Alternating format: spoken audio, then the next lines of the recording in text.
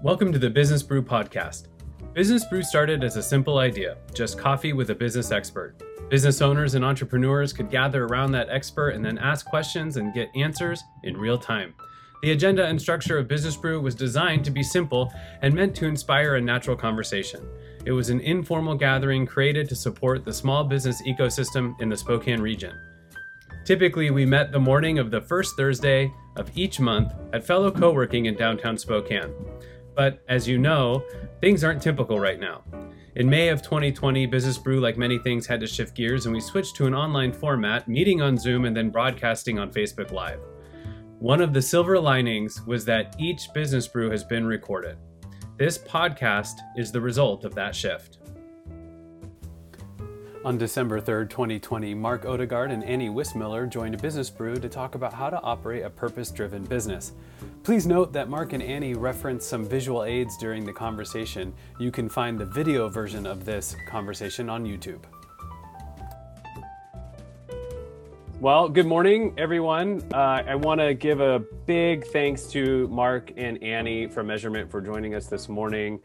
As normal, we'll go around and do introductions, although I have a feeling today might be one of those days that people join us as the morning progresses. So we'll just welcome those folks in as time goes on. So that said, we'll start with a few introductions. And Dorothy, you're a non-guest. We'll let you go first. So just tell us who you are, who you're with, and maybe what you're hoping to get out of the conversation this morning. Good morning. I'm Dorothy Zevenbergen, and I'm with Cultivate Consulting, and I'm out of Seattle and Seattle area. I live in Puyallup, and I came here because I really enjoy learning how to pivot my business through all of this. So that's why I'm here. Excellent. Thank you so much. And then Annie, we'll start with you. You can give us, kind of the same thing, except for instead of what you hope to get out of this, maybe what you hope to add to this. Oh, sure. Hi, everyone. I'm Annie. I came to Spokane for Gonzaga about 5 years ago. And I just really enjoy being part of this community here. I'm still a little bit of an imposter, I feel like, in Spokane, but I really enjoy the people. And I went to school for environmental studies and economics, and started working for Measurement this summer. So I guess today I hope that this is useful for people and we can kind of set a context of, what sustainability is going to look like in the future, and just really have sort of a future-oriented mindset while also considering the time we're in right now, the time of COVID, I guess, and thinking about how to be more resilient in the future. That's awesome. You don't have to feel like an imposter being in Spokane. I know there's a lot of I'm from here kind of stuff, but I'm from a small town north of here, and I didn't move there till I was 11. And my parents now have been there for over 25 years. My youngest brother basically grew up there, went to school all 12 years there, and he's still not from there. So yeah. I think Spokane's a little bit more agreeable than that. Okay, so before we get to you, Mark, a couple people are joining us on Facebook. That's Emily and Gretchen. Good morning. And I just want to give a quick reminder that you are welcome to ask questions, whether you're joining us on Facebook. You can use the comments there to ask us questions and participate in the conversation. You're also welcome to use chat. And if you really, really, really want to ask your question live in person here on Zoom, just wave at me and be obnoxious, and I will allow you to unmute yourself and ask Mark or Annie a question. So Mark, same thing. Why don't you tell us who you are? We know who you're with at this point, and then maybe a little bit of what you hope to add to the conversation. Sure. So after 25 years in the corporate world, 20 of those approximately with the same company, where I was doing, I guess about 14 years of internal consulting, working with different groups across the business, including our international operations, helping align their strategy with their operational execution and some process improvement using Lean. I decided that the work that my wife, who started Measurement, the work she was doing was far more exciting than what I was doing. And the community she was involved with here in Spokane was definitely more engaged and enthusiastic about their work. So I decided to join her in this work, and have really found a lot more, well, so far it's not as lucrative financially, it's definitely more fulfilling, being able to help people do the right thing and to live their values through their work. So very excited to be able to share some of that today. And I guess what I would like to add, or what value I'm hoping to deliver along with Annie, is just to give everyone a sense of what purpose means and why it doesn't have to be expensive, and in many cases why it doesn't actually have to cost anything. It can actually improve the revenue generation. So I think frequently this notion of purpose ends up, at least in my mind and people who I talk to, it ends up seeming like this big overwhelming thing. Well, I have to like go install solar panels on my business roof or something like that. And that's not, I mean, that's part of it if you want, and there's definitely benefits, but that's not what it is necessarily, or what it has to be. So anyway, just hoping to provide a little bit of clarity, and then ideally get into some discussion, because I mean, Annie's definitely, good to listen to, but I start to drone on and have a bit of a monotone voice. So the more people can chime in, the better. You're selling yourself short, my friend. But that's a great place to start. Why don't we jump in there? You mentioned this a little bit through what you have said, but my first question was obviously going to be, what does it mean to be purpose-driven? I guess I now know it means I don't need solar panels unless that fits like my, my overall objective here. But will you, Annie or Mark, either of you can field this one, give me that quick rundown on what it means to be purpose-driven. So what's the elevator pitch for doing that, and what does it mean? Go ahead, Annie. So we like to try to think about it very broadly. Considering all of your stakeholders as a business is a great place to start. Purpose-driven doesn't mean, or sustainable doesn't mean just eco-friendly. So, it's treating your workers well. It's being involved and engaged in the community and having that social responsibility. And then it's also considering, the larger effect on the planet that you're having, and then also how that affects your own business in turn. So it's really this dynamic thing. So some people call it the triple bottom line: people, planet, and profit all working together. And that's the beauty of industry, that you can really take a broader approach here.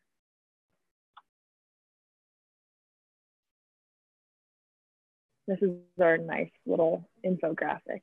I like that. Sorry, I'm having a little trouble with my mute too. And just one other thing, in terms of like a mental model, maybe, that as a way to think about this, is that part of being purpose-driven or purpose-minded is to begin thinking about the world in a different way. So it used to be that the economy was the center of the world, and everything else was viewed as resources to be exploited. And in this changing idea of a purpose-driven business and a purpose-driven world, the environment really is the center of everything, even though these circles are nested, so it looks like economy is the center. It's really everything lives within the environment, and then everything subsequent lives within society. And so economy and business should come last, essentially, in terms of consideration. So as you're making decisions as a business, it shouldn't just be about your revenue generation or profitability. It should be about, how do my decisions impact society and environment? And if it's going to have a negative impact, then should I be making that decision even though it's going to make me money? Because as you start to degrade society and the environment, you're just degrading your ability to make money in the long term, and to be a viable business. So that's just a little bit to add on to what Annie was saying, is it's really kind of shifting that thinking towards more of this view of the world. Okay, so I have so many questions and I'm already getting out of order. So so great. I love the triple bottom line: people, planet, profit. So one of the questions I had, and the irony here is that as I was kind of digging into this subject and making myself a little bit more familiar, I found this great quote that being purpose-driven means taking a stand for something bigger than your products or services. The irony is that that quote comes from Salesforce, which is like a giant in the CRM world.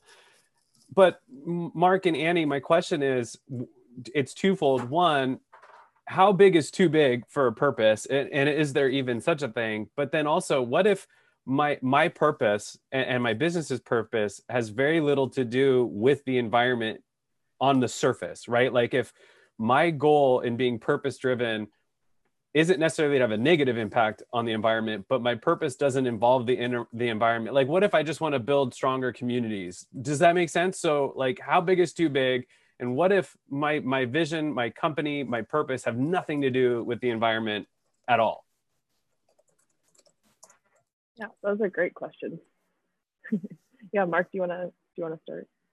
Oh, sure. Yeah, happy to. So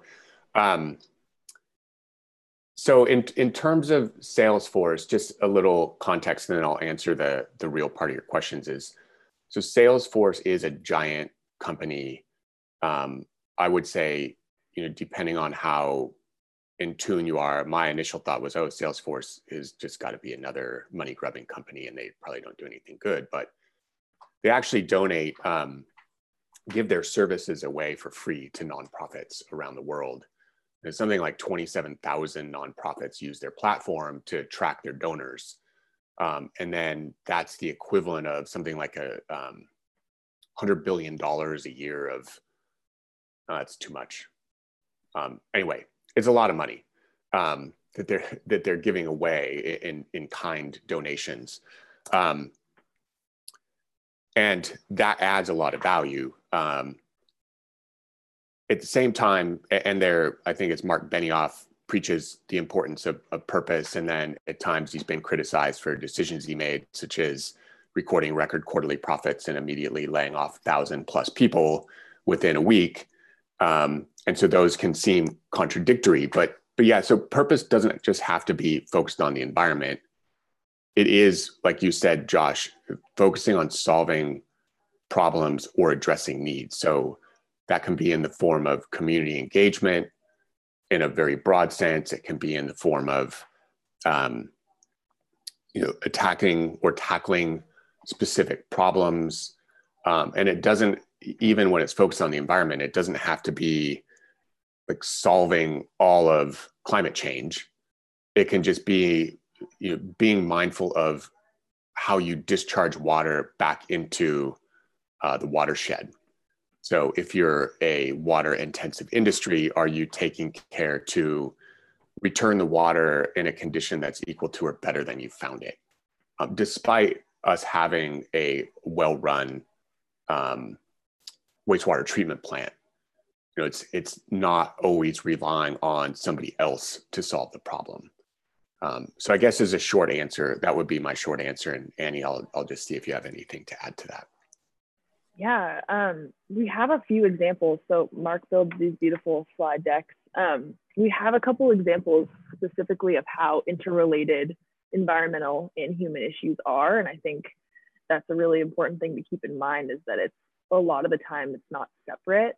And then also, on some level, we have these macro issues, both on the human side and environmental side. And I don't think there is a too big, kind of considering the magnitude of a lot of the issues we face. So I think any progress is good progress.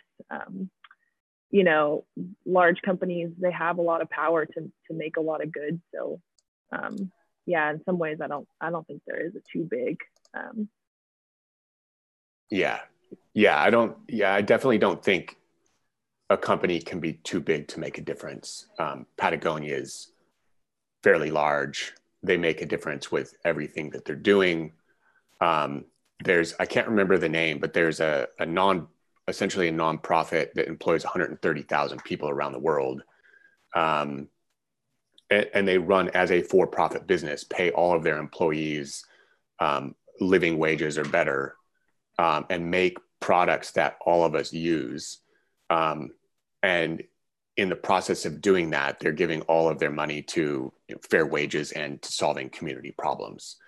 So it doesn't have to that can be at the center of what you do. And Annie was just saying some of the examples, and I'll just jump to this, even though it was, anyway, I'll just jump to this one really quick. So Grayston makes all of the brownies for Ben & Jerry's. They're the only provider and have been doing that since the very beginning. And Grayston started out as a way for a Buddhist monastery in New York City to make money, just as a cafe. And then they decided, I think when the rent was too high, they would move to Yonkers.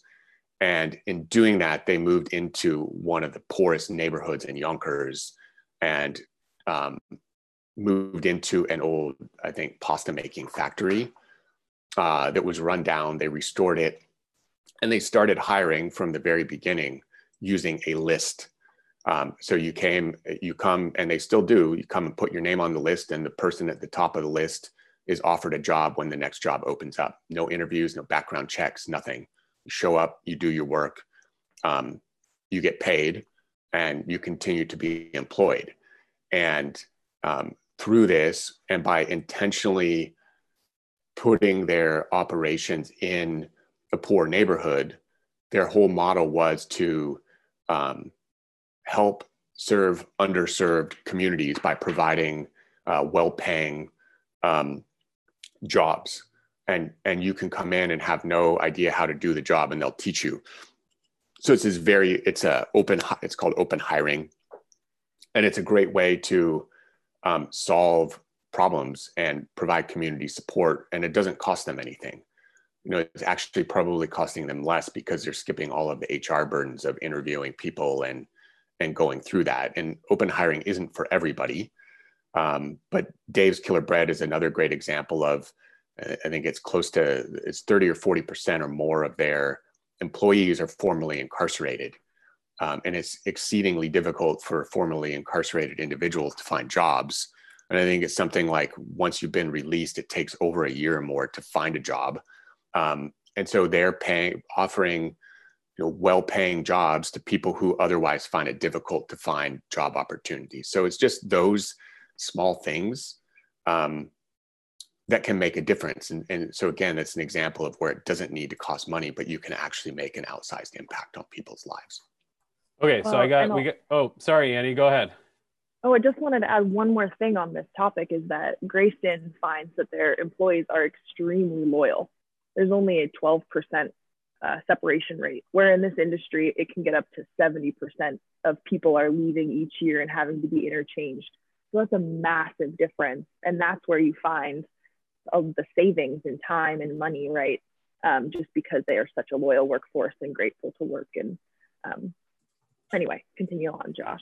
So I just wanted to double back because I think so much came out of that, and I think it's important to I think hit some of those milestones. So my question started with, how big is too big of a purpose? And the answer, and it was kind of a trap question. I just wanted to give you wings and let you fly with that. But the answer was there is no such thing as too big. Correct. But during that, you said that, and I think this is the reverse side of that is how small is too small. And so, Mark, you touched on that because I'm a one-person business, right? And Dorothy might be in the same boat, and some of the other people watching may not have, dozens of employees, and their impact may be different. So, Mark, you saying it's not that you have to go out and solve all of climate change, I think is really powerful. But I think the second part of that is that as long as you're not having a negative impact, right? As long as your purpose isn't about impacting your community or the environment negatively, I think you can feel good about having a purpose. And I think that's the double-edged sword of this movement, whether you're talking about B Corps or just being purpose-driven, is that I think the public has this tendency to go, well, if I'm not doing this big thing of tackling all this stuff, I'm not doing enough, right? It's like it's never like the cup's never full, right? And I want folks to feel and hear you, Mark and Annie, when you say like, that's not the case, right? Like, we're not talking about that. So that's good. I do want to point out, Emily on Facebook has said that Patagonia started a sub-brand of sorts called Worn Well, selling their own products in used condition. People can sell their own stuff, their old stuff back to Patagonia. Patagonia repairs it, effectively providing another option for folks at a discounted rate. So I think that fits into that mission as well. And I love the example of the bakery you give. So I do want to take a minute there, Mark, and I don't know how much you know, or Annie, this open hiring concept, I love it because it, like you said, Mark, it gets rid of some of that waste in human capital of HR and background checks and paying for all that.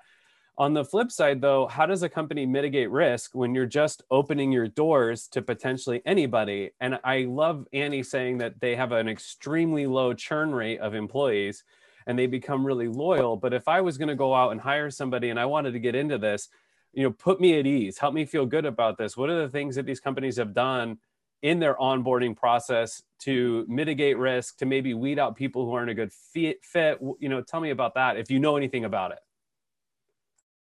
Yeah, absolutely. I think one of the biggest local examples that we love is Boots Bakery and Lounge.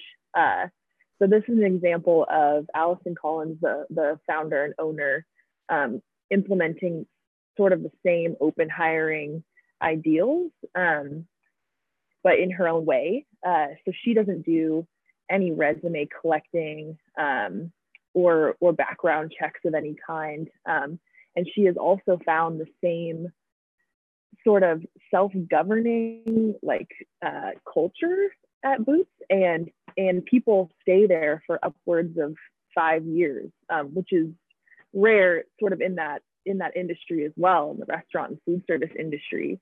So she's found great success with it. She likes to be a little bit creative in the hiring process. So she said, I think one round they were trying to hire someone, and she gave them the challenge to write a postcard to her.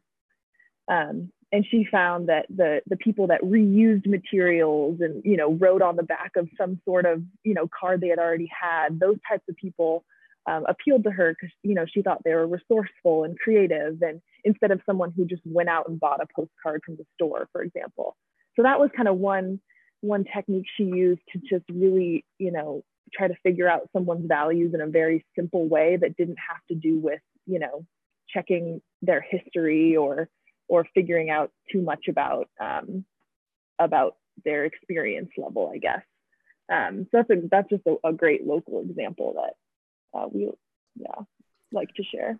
So Ryan Arnold jumped in on Facebook and said, Grayston Bakery is such a great story on social impact through business. He did a large case study project in his grad school program, and he said he's glad to see it being represented. And I love, Annie, that story. I'm all about, like, how do you set yourself up apart from the pack? So doing these things where you kind of give that, it's a small barrier of entry, right? I just want you to write me a postcard, but there's so many opportunities within that to showcase, I would almost say, who you are as a person more than who you are as a hiring candidate, right? Yeah. And I think that's a great point. Is and to kind of, I'll connect that and loop back to your original question of how do you eliminate risk? I would say there's always risk in hiring people. Mm-hmm. I've hired a lot of people in my prior job, and I've looked at resumes and gone through heaps of resumes and interviews, and then hired people who I thought would be great. And some of them were. Some of them ended up being awful, and they weren't motivated. They had overrepresented their skills. And some people who I thought were kind of marginal, but decided to hire them anyway because somebody else was, wanting me to, ended up being the best. And so I think regardless of how you hire, there's always risks. You always have to train people to work the way you want. And so, like Annie's saying, is what's really more important is finding people who share your values. And what Grayston does is they want people who are willing to show up at work, and they will teach them what they need to know. And so their value is people who want to work and will show up on time and do their best. And if you do that, you stay.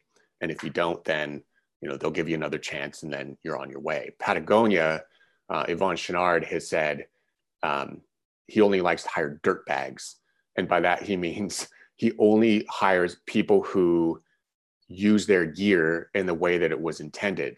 And he says, I have essentially no interest in hiring an MBA from New York who's wearing a suit and tie and who's never spent a night in the woods, because I can't teach them those values.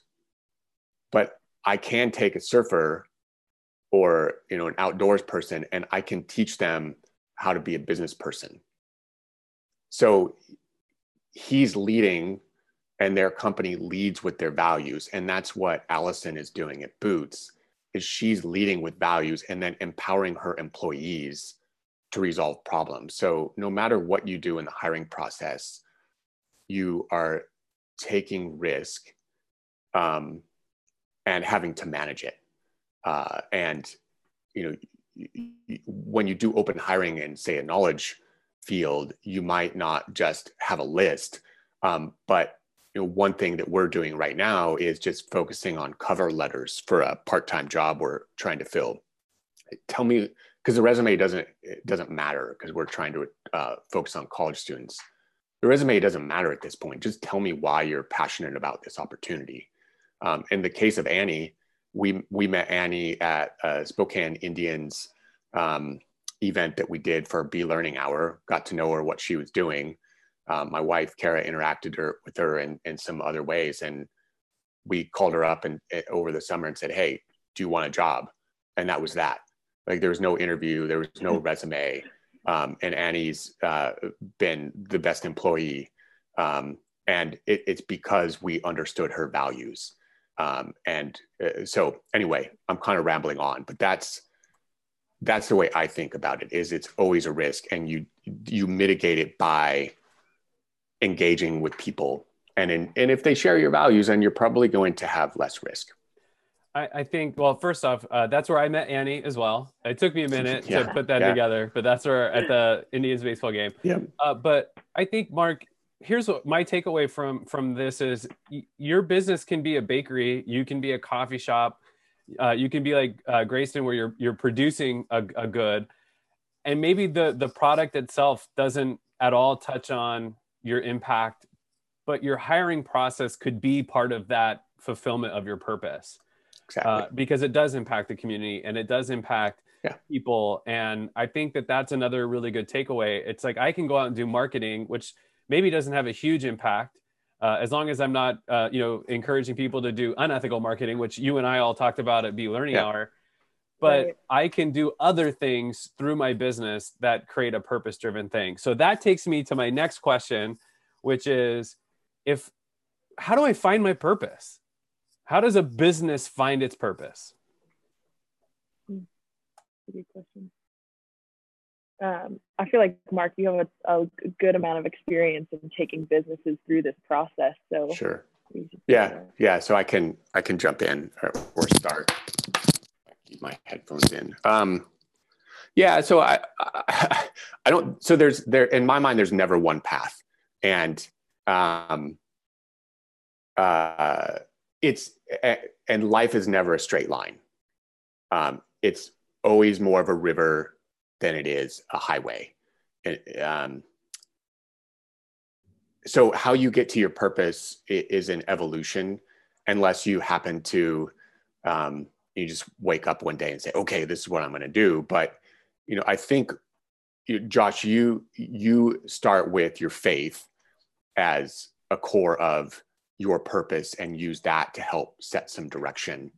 And so there are two ways. One is you say, what are my personal, particularly as a small business owner, as you get to be a larger company, you have more stakeholders.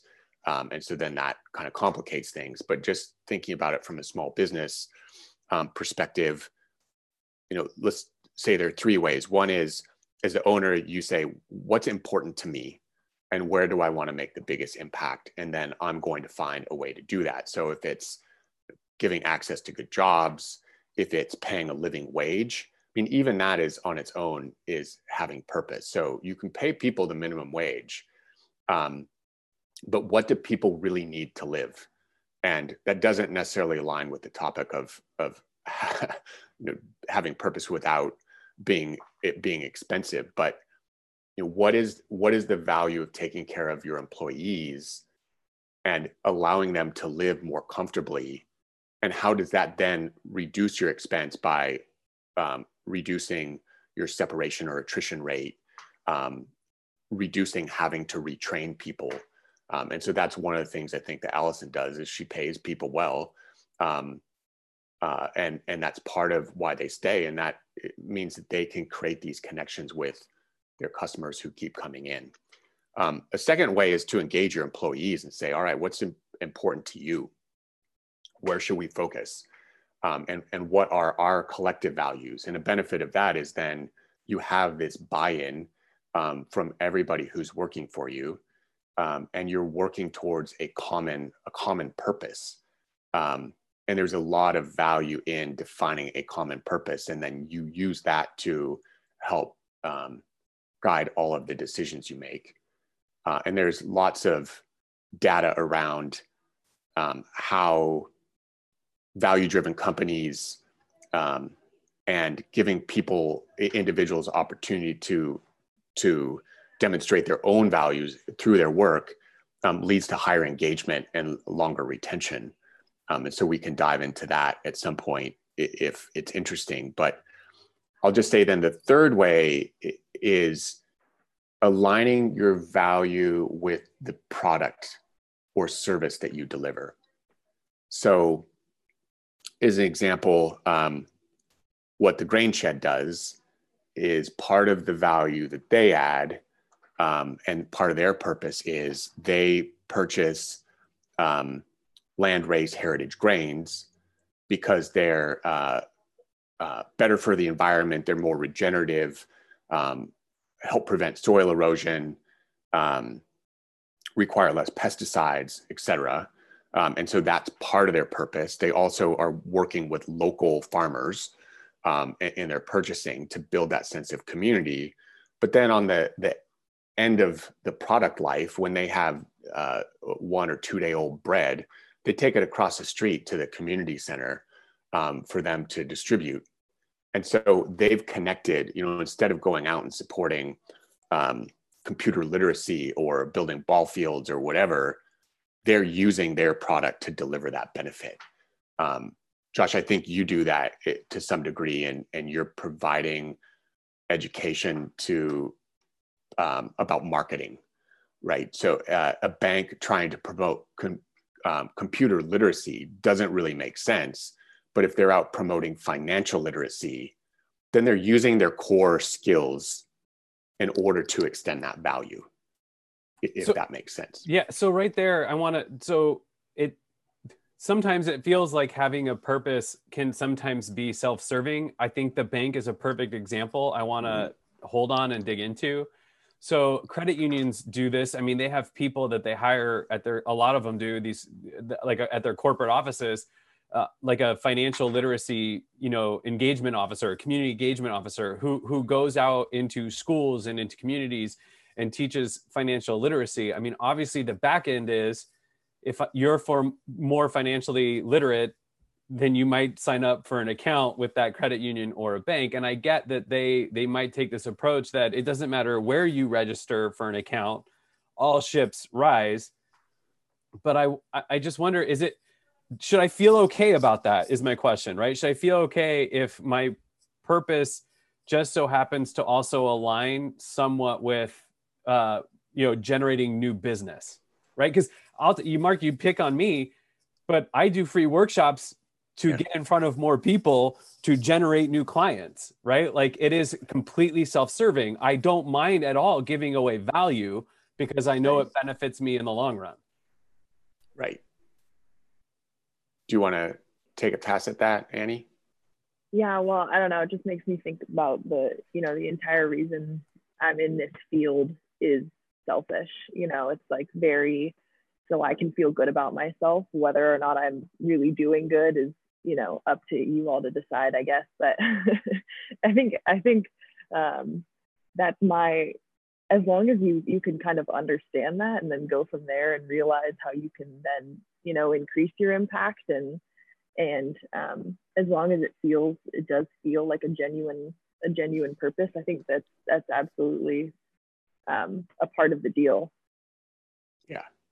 And I agree with Annie. I mean, to some degree, everything we do is self-serving because it's either giving you a sense of satisfaction or it's potentially perceived as being nefarious and that you're trying to attract business.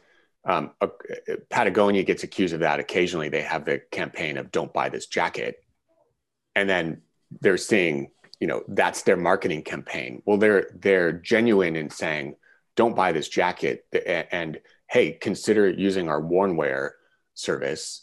And in addition to Wornwear, you can send in your products like that you're not wanting to resell that are torn, and they'll fix it for free.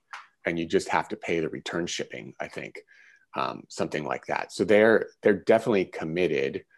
And part of then is it's how you message it. But now I've lost my train of thought. So I think part of it is like your example of the credit union. I know people who say, "Oh, I don't have kids, so why do I have to pay taxes to support schools?" Well, we know that by educating people, you create more sustainable societies. You help reduce crime. You provide better quality of life. It benefits everybody.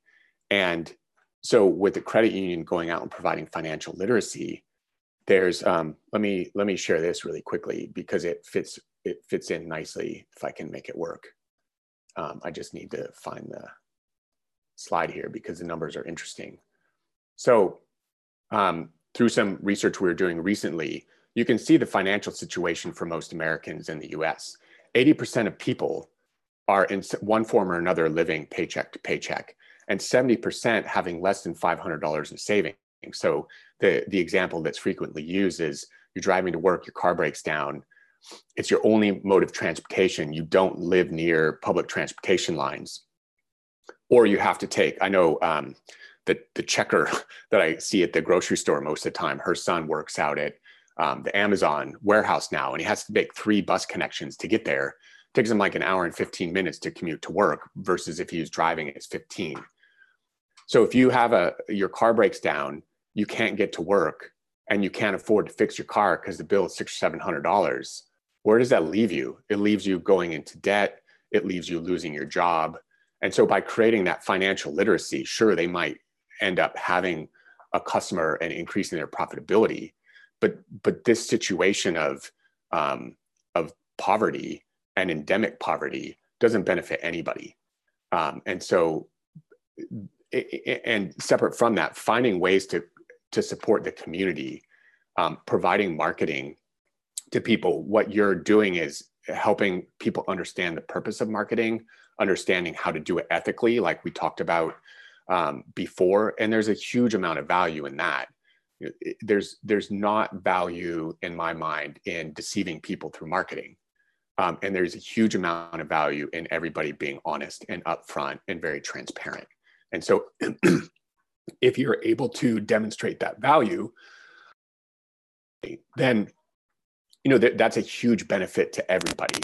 And it's not just a benefit to that individual, it's a benefit to the greater community. I think you're right. I mean, you hear this, I don't know, I tried Googling it, but I couldn't find it. I'm not as good a Googler as I once was. But there's like numbers around how much more well off financially your kids will be just by opening up a bank account for them and with them when they're kids. Yep. So I'm totally 100% on board with that concept. It's just, I want to make sure people can marry the idea of having a purpose with that purpose also helping your bottom line and feel good about it, right? Like I don't want somebody to come out and look at my model and say, oh, Josh does all these workshops and he does a lot of them for free. And in a lot of cases, he's not even paid. And he does that as a way to drive business. I'm going to go do that too. And then they're selling snake oil. You know what I mean? Like I just want people to know that like we're talking, you still have to live your purpose while also serving your bottom line. I mean, that's my takeaway from what you're all saying. Yeah. Well, and you need to, so yes. And a key part of it, and tying it back to your marketing, is you need to communicate what those values are. So is that you're doing those as you're engaging in activities that could be either perceived as genuine or ingenuine, that people understand that it's leaning more towards the genuine side. And so you do that through marketing, other communications, by just the way you do your business and showing that it's always ethical and customer community focused.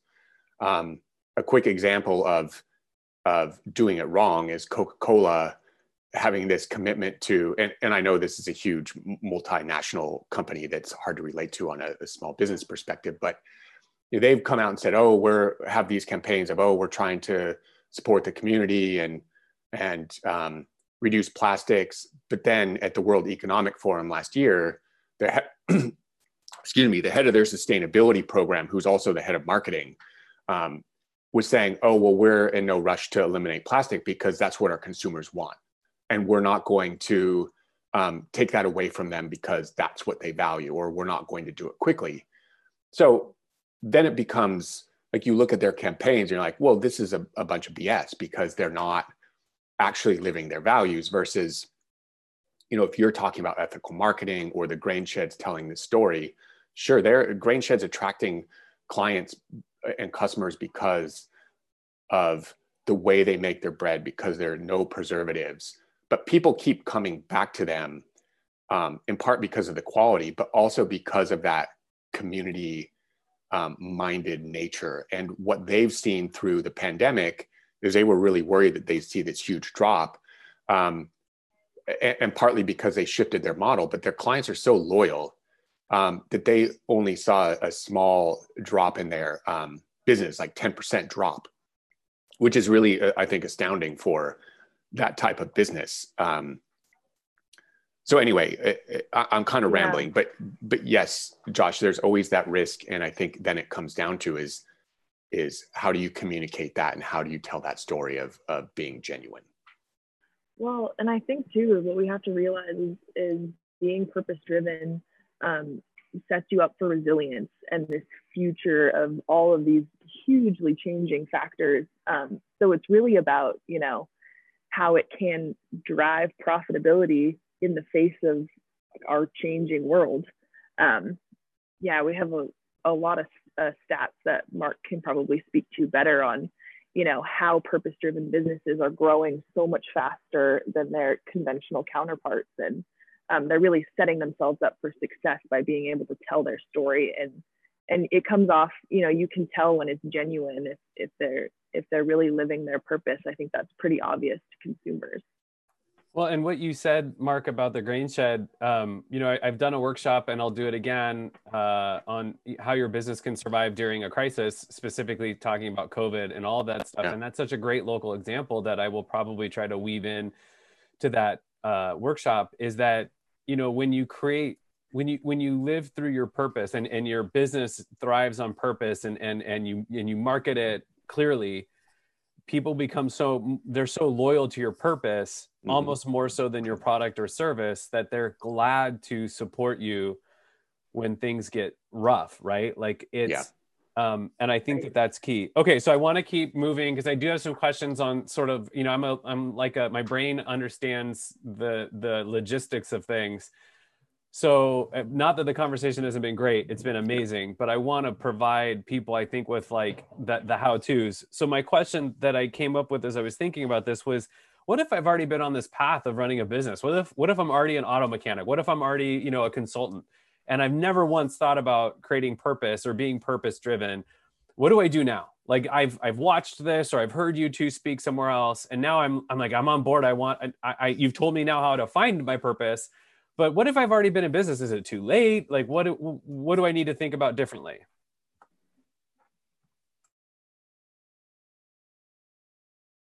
Yeah, that's a great question. I feel like one of the things that is a great place in my mind to start is maybe you're already engaged in the community in some way. Maybe you already support community groups. So I think just starting there and realizing how, asking those groups if you donate to them or volunteer for them in whatever way, like how you can provide more help or what is going to be the most meaningful way that you can contribute to them, and then bringing that back in. And I just think that's one of the easiest ways to start as a small business. And there are a lot of really small and inexpensive things you can do to really make a pretty big statement, and they don't have to be, you can just, start at any one place. But I was thinking about the example of a consultancy, right? They probably don't have a large environmental footprint. So you're thinking like, okay, am I supposed to reduce energy even further? Like, is that even impactful? What does that mean, right? I want to have more of an environmental impact, but I don't have a giant footprint as my business. Well, you can likely calculate your greenhouse gases pretty easily from your office space, whatever it may be, and you can offset those with carbon offsets, and you can become a carbon neutral business fairly easy and relatively really inexpensively. And then you've made this statement, right? Like that this is important, that we need to be reducing greenhouse gas emissions across the board, that, I'm making this move. And so that's, I guess, maybe jumping in a little bit further than your point, Josh, but there's lots of ways to enter into it. And I think no matter your business, like if you are engaging in these different conversations, then that's the best place to start. Well, to piggyback on that, I think another idea would be to maybe even ask your customers, like if you've built a successful business, right, you could ask your loyal customers. And I think of the auto mechanic a bunch, right? Like, so they could ask, why do you continue to come back to us? And they might find a lot of answers are, well, I can trust you, you take good care of me, you don't upcharge, all that stuff. But they might also find something along the lines of, well, I had that emergency and I couldn't get to work. Speaking to Mark's example earlier, I can't get to work. I rely on this, and you helped me in a way that didn't put me into debt or didn't set me back, and you got me to work. Yeah. So maybe their purpose is everybody deserves reliable transportation of one form or another as a means to providing for them and their families and their own household. And so your purpose is more about, how do you help people, get to their place of work, or how do you help people go about their lives? Or maybe as an auto mechanic, for every car you fix a bike, you know? Yeah. Or you fix a car from somebody who can't afford it. Mm-hmm. You have some network of that, or you really take effort to make sure that the way and I think there are a lot of regulations around it, so it's probably not that big of a deal, but just think about the environmental impacts of changing oil, and what kind of wiper fluid are you putting back into the car, and what kind of environmental impacts, or even just walking customers through and saying, hey, this is what your problem was. Here's how you fix it the next time, because you don't need to come into me. And then you maybe don't charge them because it's a small fix. But, those are the sorts of things. If I go in and they say, oh, well, I didn't charge you because we had an electrician come to my parents' house, fix the problem. It took him an hour. And at the end, he said, oh, I'm not going to charge you because I thought I knew the problem when I first walked in, and I didn't start with that. And it should have been a 5-minute fix. But instead, it took me an hour. That's my fault. Don't worry about it. And now I'm going to call that guy every time. Yeah, put his name in the chat so that people know. Yeah, like tell us who that is. Yeah. But there's one other quick example too, just to use a different example, is one of the Live Local sessions that Annie and I were doing. There was a woman who runs a house cleaning business, and she was wanting to find ways to minimize her environmental impact. And part of the challenge she was finding is that customers, so the products that she was using that had a minimal impact would take her employees longer to clean with. So an hour job might become an hour and 15, hour and a half. And so she was trying to think of, well, it doesn't, like if people aren't going to pay for it, then I don't want to carry the additional expense. But she was committed to it. And so some of it then just becomes thinking through, well, how do I slowly move into that? And so one of the things she concluded is, how about if I just start having my people sit down with those customers and say, oh, right, here's what happens when we use these caustic cleaners. And if you're okay with that, fine, that's what we'll do. And if you're not, here are the alternatives. And it's, it's going to cost you a little bit more. So anyway, I think it's never too late. And like you were saying at the beginning, it doesn't have to be big. We can't individually solve every problem. So pick a problem And like Annie was saying, you know, if you're a service business, you work out of your home, just think of something really easy to start with, and then that'll give you opportunities to start taking on something else. Or like in your case, Dorothy, being able to maybe attract other clients, or with the clients you have, start addressing some of those issues with them and giving them those ideas. And so then it starts to be a multiplier effect. I definitely like that idea of easing into it. It's great to have a mission and to do this thing, but maybe also consider that, you know, you're going to have to baby step your way into living out your purpose, because it may just not be, it just may not be viable to do it all in one big chunk. I'm all about giving permission to people, right? Like, you have permission to be purpose driven, but here's the path. And I like, Mark, when you said it's not a straight line, it's a river, I think helps out a lot. Okay, so we've talked about it. Some of these words have come up. I really want to ask this question. Tell me the difference between being purpose-driven, being mission-driven, or being values-driven. Are they all synonymous? Like, what are we talking about? Or, you know, when we say those things?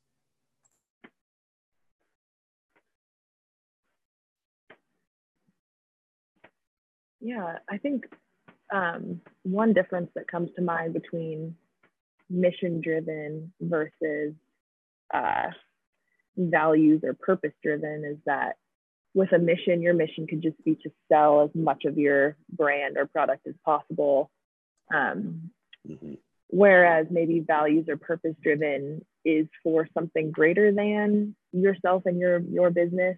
So I guess I would start there. I really like, so I think like, I really like Mod Pizza's slogan. They say that we serve pizza so that we can serve people. It's short, it's sweet. I think their mission could be to sell as much pizza as possible, but it's not. It's this bigger mission that's kind of rooted in their values. Yeah, and Greyston says something simpler. Their mission is, we don't employ people to make brownies, we make brownies to employ people. So they exist to create jobs. And coincidentally, they happen to make good brownies that they're able to sell a lot of. I agree totally with Annie that your mission is whatever your mission is. And it doesn't necessarily provide an indication of the nature of that mission. I think you could also say that I would typically think of purpose and value-driven being the same. Though with purpose and value, at least in my mind, the generally accepted definition of those are usually positive. So, you could be values-driven and your value is to cheat people, right? And so then you're a values-driven company. But typically values and purposes are you're doing something positive in the community. And then mission is like, this is just what you are there to do. And in that case, it could be, we employ people to make brownies. And Dorothy, to your question, ideally, yes. So if you're a purpose or values-driven company, then that should inform your mission. Your mission, I would say it works that way versus your mission shouldn't inform your values and your purpose.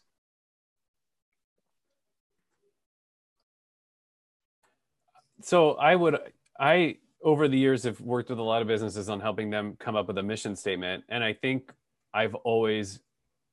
what I've been trying to do is help them define their purpose. Now their purpose, and to me, I think the difference would be, I always argue, and this comes from Simon Sinek and his TED Talk, How Great Leaders Inspire Action, which is from his book, Start With Why. But your mission oftentimes has very little to do with what your product or service is. And Greyston is a great example, is, we exist to provide jobs. That's their mission. We want to create jobs. So what they do, that becomes the rest of that mission statement. So being purpose-driven, I think, is like the PS to that. It's the real core reason behind why they want to create jobs. And I think I would agree with Dorothy that it's your values drive that. And Mark, you said that earlier when you were talking about Patagonia, when they look at their values, and they hire dirtbags. They want people who've, just because you wear a Patagonia jacket doesn't mean that you've used a Patagonia jacket. Right. And so I think what we can look at is your values will drive those things, but just because it's a value doesn't always mean it's going to make it into your mission statement or into your purpose. Yeah.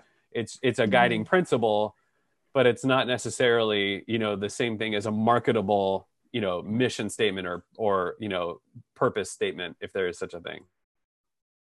I would say yes. And in some cases, I might disagree in that, like Patagonia, their mission is to save our home planet.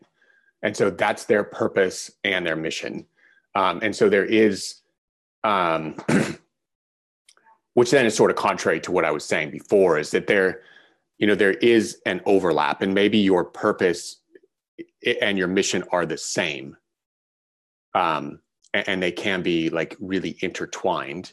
And I guess maybe my thought is you should start like in developing your mission. I would start with what value do I want to add? Like what values do I have as an individual starting a company? And what is the impact I want to make?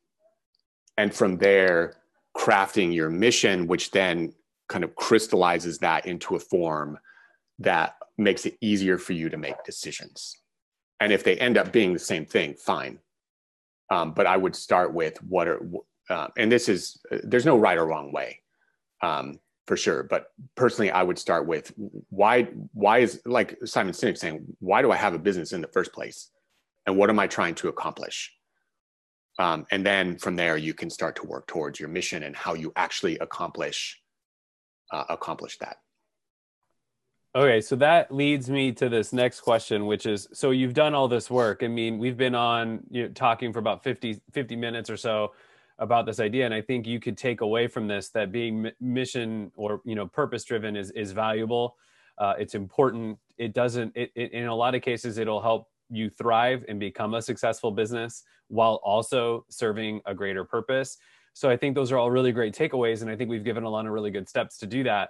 My next question is, once I've gone through all of that and I've done it, how do I maintain that purpose and how do I stay purpose driven over time? How does my company stay purpose driven over time? That's a great question, Josh.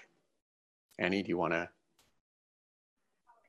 Yeah, well, my first thought was just about how naturally resourceful I think a lot of small business owners are. You have to be, if you're a small business, and that really fits into sort of the purpose-driven idea. And I think like we've been talking about Warnwear and Patagonia a lot, and I think it's a really interesting example of them finding another outlet for profit, right? Like they are making money on that jacket twice when they've now resold it on their site. That's genius. And it's also reducing waste. And now North Face does it, REI does it, all of the big companies do this because it's just smart. And that's like, that's just a good example of realizing that your used gear from your company doesn't have to, like you can bring that back in and realize the profit from it. That's just like an innovation that I think is just on this huge upward trend. And I don't know, it's just like a really simple example at the Grain Shed is with their, day old bread, they'll make croutons and then sell those. And they laugh that people buy them, but they're right by the checkout. And I'm like, yeah, I'll buy some croutons. Those look good. And they just kind of laugh like behind the scenes, like this is just our day old bread. Who toasted it? It's just like this example of being resourceful and continuing to just take advantage of the resources you have. And I think it fits under the small business ethic pretty well already. I want to jump in on that, Mark, before I let you jump in with your thoughts on that. And I like this idea. You can maintain your commitment to being purpose driven by exploring new revenue streams that support that mission. So, Patagonia wants to take care of the planet. They want to, and a great way to do that would be to recycle and repurpose old gear. It just so happens to also create a new revenue stream for them.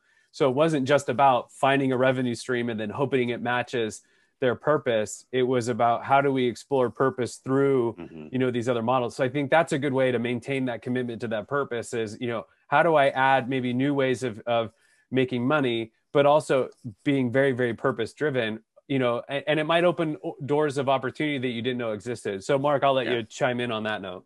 Yeah. So just a quick comment on that. I mean, part of it is in that case, and then just extrapolate that to all other situations, is that they identified a problem. The problem was there's a lot of clothing related waste, and how do we contribute to solving that problem? And that was their answer. And then they become a model for that. So I think, a big part of sustaining the change, Annie's correct, is you think a way to do it is to identify problems and find ways then to make that part of what you're selling, and to create that kind of mindset. And the Grain Shed does it as well. And, I think part of the reason they laugh and is just that it's such a simple idea, not that people are like, oh, I can't believe anybody would buy our croutons. It's more of like, oh, this is such a simple thing, and it's such a simple way, and we're adding this value. And it does become a revenue stream. But I think on a kind of a different end of that, it has to be, in order to sustain this in the long term, it has to be part of your culture. So I've seen a lot of, and read a lot of case studies where most change initiatives, it's like only 20% of change initiatives in companies succeed. And it's because it's always thought of as this secondary consideration, instead of companies finding ways to embed it in the culture. So like with Boots, Allison hires people who are thinking the way that she does.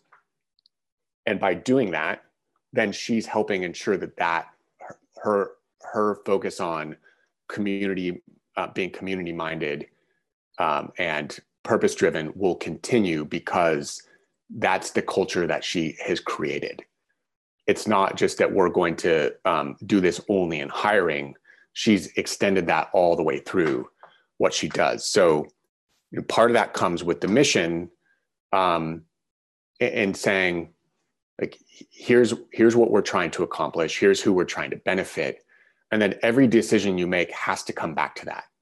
And that's ideally, regardless of whether you're purpose driven or not, that's what you should be doing as a business. Is if you want to achieve your mission, those should be the always be front and center of when you're making a decision. And if your decision doesn't help you accomplish that mission, you shouldn't do it, or you should change your solution to make sure it aligns with that. So if you've embedded your purpose and your values in that way, then when I go to make a decision like the Grain Shed does, they're like, okay, well, what do I do with this bread? Like, I'm just going to throw it away. Well, it doesn't align with your mission. So, all right, now how do I find a better use for that? And if you're not building it into your culture, then you're not going to sustain it, is what I would argue. Then it's always going to be the secondary thought. And as soon as you run into problems, financial or otherwise, you're going to throw those away. And so the Grain Shed in the last 8 months could have said, well, we need to maintain our financial viability. So we're just going to start buying wholesale flour, and we're going to stop spending more on landrace grains. We're going to stop grinding it ourselves.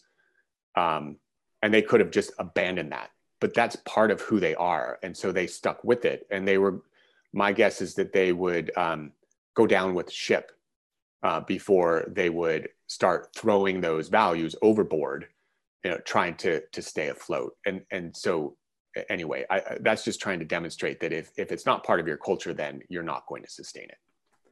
I want to share my screen real quick, Mark, if you don't mind, because I actually happen to have 2 examples of this that go into what you are talking about. And I think this also comes to sort of a marketing part. So this is the Moscow Food Co-op down in Moscow, Idaho. And if you look there on that back wall, this is there, where you can eat. And this is my favorite place to go when I'm down there. And I look for reasons to go down there just so I can go to the co-op.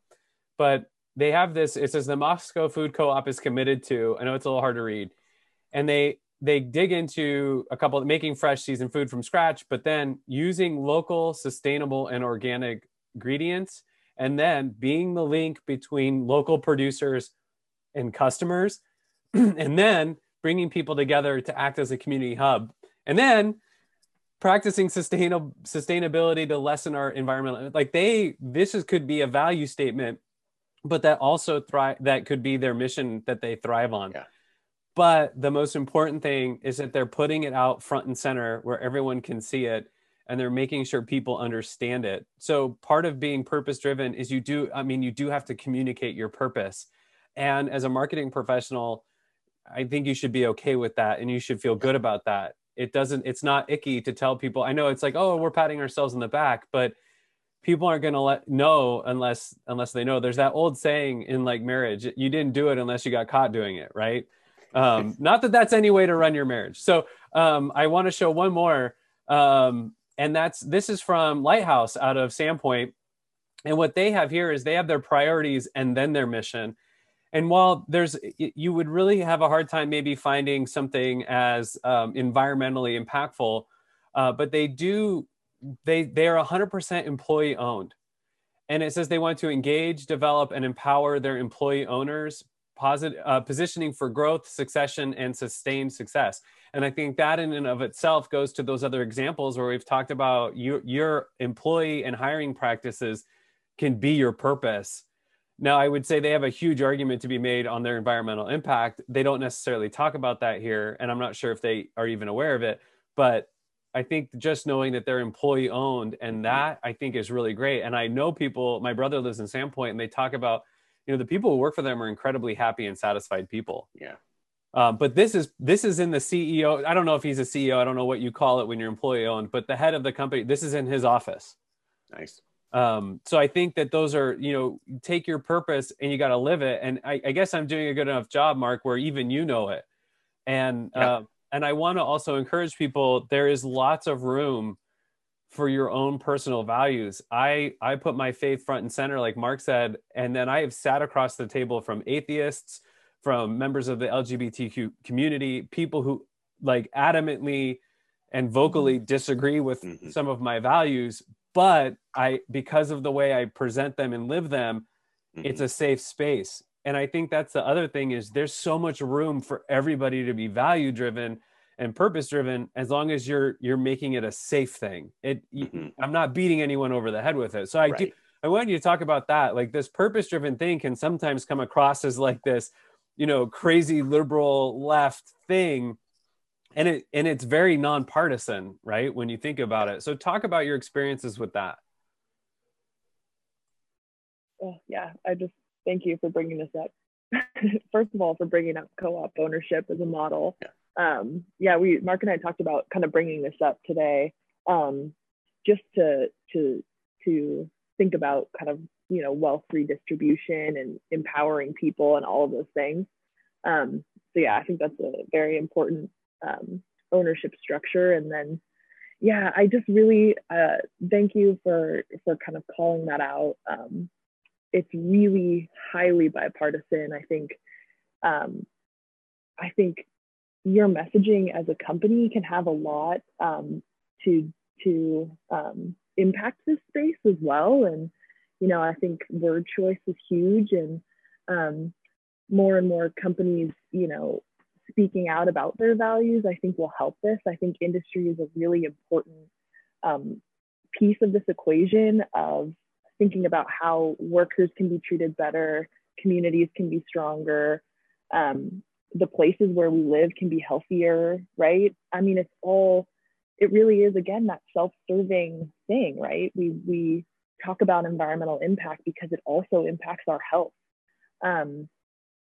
So I think this is why I've chosen to, be in the consulting space, in the industry space, because I appreciate the power that it has, and I'm compelled by this mode of changing the world, I guess.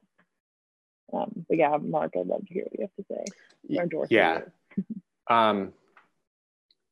And now I've like running through all this stuff in my head, I've kind of forgotten your specific question, Josh. But I think it's about,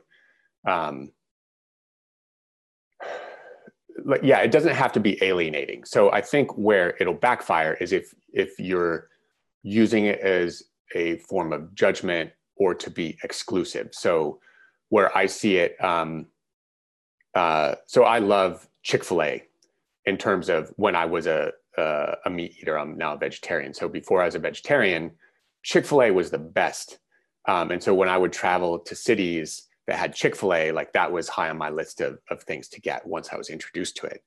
And then, you know, as I learned more about their company, and this is not, again, a judgment for any, now that we have a Chick-fil-A in Spokane, it's like, oh, maybe I should go eat meat again. But, and so I definitely understand why people want to go there. But at the same time, for me, I don't necessarily want to support Chick-fil-A because I feel like the ownership acts in like some of their beliefs and the values that they projected and communicated, which doesn't represent all of the people who work there, right? It's this thin slice of the executive layer have shared beliefs that in my mind seem exclusive, where they're trying to discriminate against a group. And so I guess maybe that's a bad example, but I guess to bring it back is if you're doing it in a way that's just saying, here are my values, let me explain why they're important to me. And like, we're not making a judgment on you because you don't do this, then I think you're going to be successful. And where you start to like walk a fine line and where you can run into trouble is where you're saying, well, I don't want you to use this if you don't think this way. And I think, Mark, I think that's a fair example. I mean, if you look at, obviously part of their mission and their purpose appeals to people. I mean, it's 2 minutes from my house, and there's never not been a line all the way up the hill of Division since it opened. And so I think there's definitely a group of people who value their product and think it's great, but also B, value their purpose in as much as they're a Christian owned, or they claim to be a Christian owned company and a faith-based company, but it is also done through an exclusion model, right? And they have made their policy, their employee policy, their HR policy, they've made it very publicly known, and you could throw Hobby Lobby in that group as well. And I think that is where it can sour. And I don't, and this is coming from a Christ follower like that. I share a lot of their faith values, seemingly. And so I can still look at it critically and go, I don't think that, I think there's a good way to do that. And it comes down to being genuine. And if you really believe some of your values, you've got to live them, and you've got to create, there's this concept that came out during the election that, the Democrats, in order to win, had to create a bigger tent. And I think we can take that concept and go, our purpose has to be, there's got to be room for everyone. Now, it doesn't mean everybody agrees with it. Right. But I think there's something to be said that it definitely doesn't have to be, you can't exclude folks with it, right? And I think that's the takeaway. Yeah. And I think some of it is, why do you need a tent in the first place? Because to me, having a tent means that you're somehow only letting certain people into it. Right. Which is just something I thought about. But yeah, it's like, do it in a way that it can appeal to anyone. And if it doesn't like resonate directly, it's not necessarily turning them off or putting them into some other group. Right. It's not, I don't value your purpose, not because it excluded me. I just don't agree with, don't, it's not a shared value. Right. Shared value. Right. And I think a good example of that, especially early in their company existence, was Apple, right? Apple's mission was to challenge the status quo and to think differently. And so when people would stand in line forever and ever and for hours to get a product, it was because they shared that value. And I think that a way to look at, if you create a mission and a purpose, you're looking for people to share in that, as opposed to you're looking for people to exclude people from it. What you're saying is, this is the journey we're on. You can join us or not. And it's no big deal. Okay. Right. Yeah. Yeah. So that brings up another question that I wanted to ask about this. So I think it's great. I think there's a lot of people who have a really great purpose, and then they're just looking for a product or service to match it, right? I think Grain Shed's a good example of that, right? Like, not that they didn't want to make bread or make beer. I just think that they're a really good example of a purpose perfectly aligning with a product or service.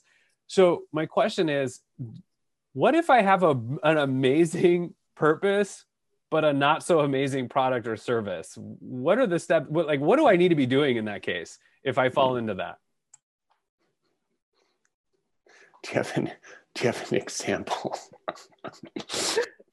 I can't, because I'm just thinking, if you don't have an amazing product or service, then like that's a whole different problem. Right. It is, right? But I think that there's some people out there. I mean, I don't want to give examples. I don't even know that I have a good example, but we could all probably think of a person that's super passionate, who has a really defined purpose, but has either no product or no service or no deliverable that they're offering. And I'm just wondering if you've helped any people in that case, or worked with anybody where you help them take a purpose and match it to a product or service. I have not. Okay. I know the answer if you, I'm just kidding. I don't know that I know the answer. Yeah. Well, no, I think that's fair. I think, so one of the things you can do is if you're in a market where there's a lot of competition. And so, I mean, we keep using, so let's use Boots. So Boots is, Boots could be, they're vegan, and then they have this community-minded spirit. So part of Allison's mission was, I want to make vegan pastries, and I want to do that really well. And so she's then able to differentiate that way. But if you're just a pastry store getting started, how do you differentiate between all the others that maybe have some kind of, different, what do you want to say? A different differentiator, I guess, to be redundant some of it can just be like, I have an average product. It's not different from anything else. So how do I make that appear to be different? And so then that could be like, I'm going to think about what my values really are and use my product to support those values or to make a difference. And so then that can in itself become the differentiator that separates you from other companies. So I don't know if, like, I think it would be hard for me to say, oh, like, what's your value? And then how do we come up with a product or service?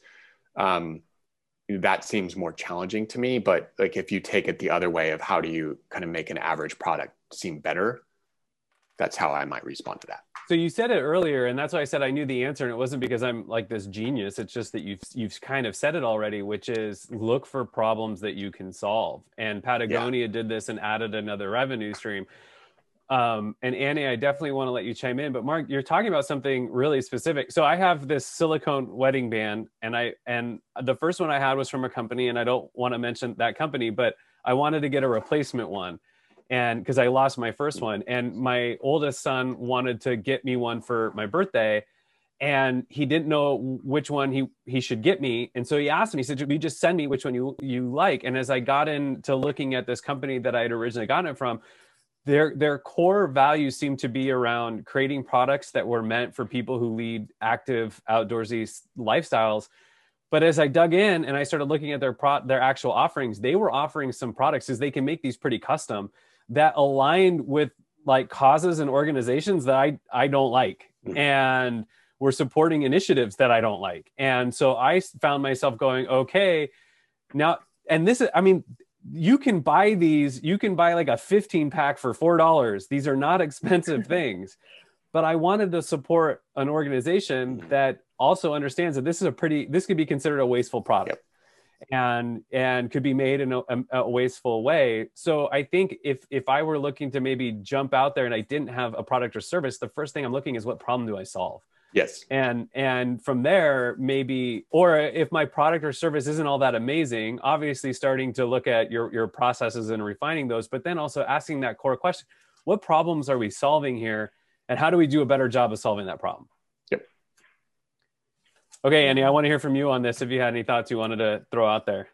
Yes, you could tell I did. One thing that we haven't talked about, I don't think we haven't really touched on in a lot of depth yet, is local purchasing, and I think that is a huge element. Like the collaboration that is possible in your own city, I think can elevate your brand. And one example is to go back to the Grain Shed. They collaborate with 3 other breweries to can their beer. So they use the same facilities, use the same canner. It saves them a lot of money, that sort of thing. They all work together, and it just makes each one of those brands better and allows them to can their beer and then have another product, right? Like it's just this whole magnifying effect for their business. And they are just always collaborating. And I think that's how you realize what the needs are in your community, and you can kind of turn that competition into a positive thing, into that collaboration. And I think too, it goes back to, how do you unite people? How do you choose your rhetoric that's not going to alienate people? And I just think about if I was starting a business and, I was really values driven and I didn't have a product, I might go talk to my grandfather. He's on probably the complete political opposite of me. But if I sit down and we start talking about things, we agree on so much. Like it's incredible if I can just take the emotion out of my words and think about what I'm saying, right? And then he's a resource for me, and has a totally different perspective. So I think it's like that local purchasing, and we were planning on kind of going into like the economics of it and how much money truly stays in your own community when you purchase local. And I think it all comes back to benefit your own business. There's a lot going on in Spokane and Seattle, and the local purchasing is huge, especially as we approach the holidays. Totally. So as we wind down, we've got just about nine minutes or so left. I want to, first off, Emily jumped in the conversation that we were having about your purpose and how you're living it out. And she said, also, it seems like every startup out there has a buy one, give one model, but did the market really need another shoe? And I think that's a really great example. And I don't want to name names, but there are some brands out there. And if you do your research, their give one wasn't really benefiting the communities in the way, it was, they were addressing a cause, not the effect, right? A symptom, not the cause. So I think the other thing about living purpose driven is to make sure that you're going after symptomatic problems, not the symptoms themselves, right? So what's really causing an issue, not just, how do I support the symptom of the issue? And making sure you're not creating a different problem, because I think if we're thinking about the same company, one thing that was happening is they were undermining local producers, like small businesses who were producing the same product, and all of a sudden they were having the exact opposite effect of what they wanted. So maybe people were getting shoes, but now you're putting people out of business as a result. So right, you have to be really thoughtful about what problem you're solving and how you're solving it, and then make sure you measure it and act. And so what they ended up doing was they're like, oh, we've created more of a problem than we've solved. So we need to change the way we're doing this, and still be a values-driven company, but we need to deliver that value in a different way. Right. It'd be like if the Grain Shed was walking that bread across the street and then realized that in doing so, they were also putting some other business out of business by doing that, right? Like that no longer serves its purpose. Yeah, nope. Exactly right. And then, so what I'd like to do is just take the last few minutes to hear from you two, but I do want to point out that my relationship with Mark and Kara and now Annie has led to us in a couple of things, rethinking two big things. One, how we're spending our money this holiday season and where we're spending it. And I'll give you an example, and this isn't to pat myself on the back. I just think that sometimes we get so lost in the weeds, it's hard to see So Mark, one of the things I ask you and Kara a lot is, well, I need to buy product X, and I don't know where to get product X at anywhere but a big retailer. Like, how do I... So one good example is, like, we were going to buy a gift for one of our kids that we thought we could only get at like Home Depot or Lowe's. But then when you do your homework, you find that Aces are all locally owned and operated hardware stores, and in a lot of cases offer the same products. And we actually found the same thing competitively priced, and supporting local. So I just want to thank you for that impact that you've made on us as we rethink how our dollars are spent and what that impact is on the community.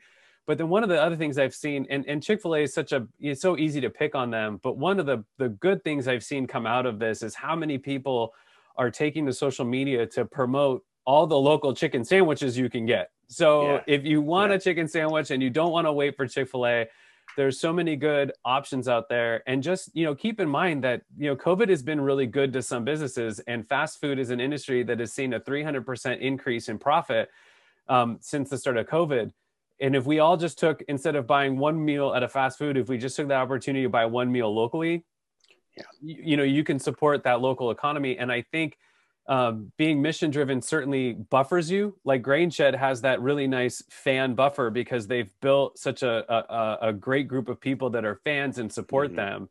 But both of those things, my wife and I are now thinking about more, and a lot of it has to do with our relationship with measurement and all the great folks involved. So thank you for that. As we wind down the last 5 minutes, anything you want to leave us with when it comes to being purpose driven and how to do that, and that triple bottom line idea? Yeah, I just maybe want to add on to what you're saying and add a couple of points, because I think maybe that's more important at this moment in time than the other things we've been talking about. But so one way you can, so Spokane Independent Metro Business Alliance has created or expanded on their Live Local campaign. And so if you go to SpokaneIndependent.org, I think is their website, they have this now directory of small businesses. And I think it's over 200 small businesses in the Spokane area. And you can go and look for different products, look for women and minority-owned businesses and other locally owned businesses to frequent them. Oh yeah, perfect. Thanks, Annie. And so there's analysis that's been done that says when you buy local, nearly 50 times more money is retained in your economy than when you buy online. And so when you buy from a local business, it's about 46 or 47 cents out of every dollar you spend stays in the local economy, versus when you buy online, only 1 cent out of every dollar you spend stays in the local economy. And only then if the delivery driver lives in your community. So if we have a delivery driver who lives in Ritzville, which actually happens, they're commuting an hour each way to drive a UPS truck, that $1 out of every 100 is leaving Spokane and going to Ritzville.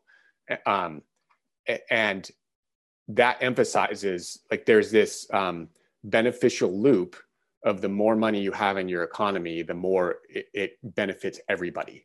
So the more we retain locally benefits not just the business owner, but all of the employees and all the other business owners, because it increases how much money continues to move around and how fast it moves around in our own economy. So it's super important that we do what Josh is talking about. It's not just living your values as a business, it's living your values as an individual and voting with your wallet every day. So every time you go to spend money, you're voting for something. You're either voting for local businesses, you're voting for online stores, you're voting for big box stores. And it's really important to think about that. And it doesn't mean that you shouldn't buy online from Amazon, because sometimes this is the only place to find what you want. And if you're willing to take that extra step and the extra time, you're actually doing more good for the Spokane community than you are if you don't take the extra time. Yeah, so, and I think, anyway. Mark, and this is something that you and Kara really challenged us with early on, was this idea of buying local. And so one of the next questions that I asked, and I'm sure people are thinking this, is, is there a difference between being like a franchise that's locally owned versus, because, like McDonald's are franchises and they're locally owned, a lot of cases, and locally operated, and now while going to the local fast food joint like Steer Inn or Dick's downtown is probably the better option.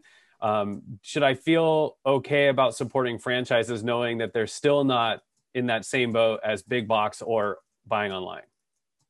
Yeah, so definitely I would say locally owned franchises are probably the next tier if you're not going to do local. I mean, and then when you're looking at national chains like Starbucks, they pay their employees well. They have educational programs. So some of it is just saying, all right, well, Starbucks is convenient. It's what I need right now at this moment in time, or I just like their coffee. It's not necessarily that it's bad. You're still buying from somebody who's employing somebody else. It's just kind of considering where can you have the maximum impact, and how do you want to use those resources. So it's not, again, meant to demonize anybody. We all need to do what's right for us.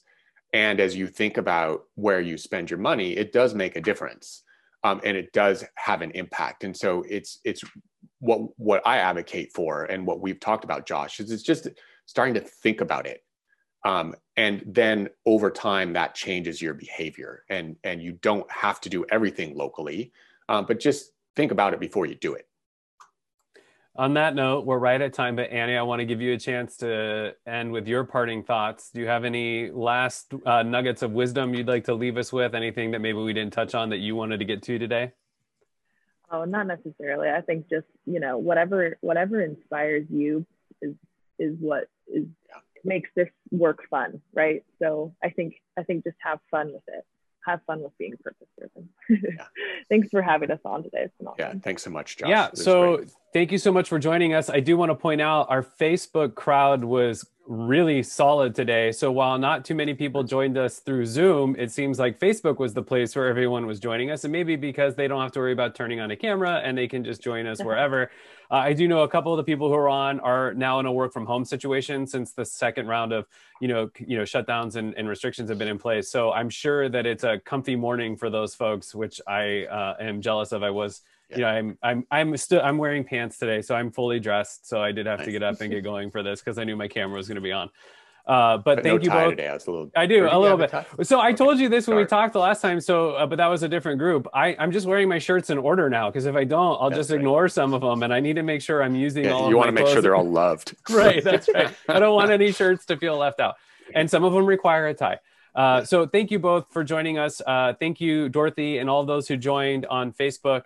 I will be ending the call now, but I would love it if you two stayed on and chatted just a minute offline. Perfect. All right. Thank you, everybody. Yeah, thank you.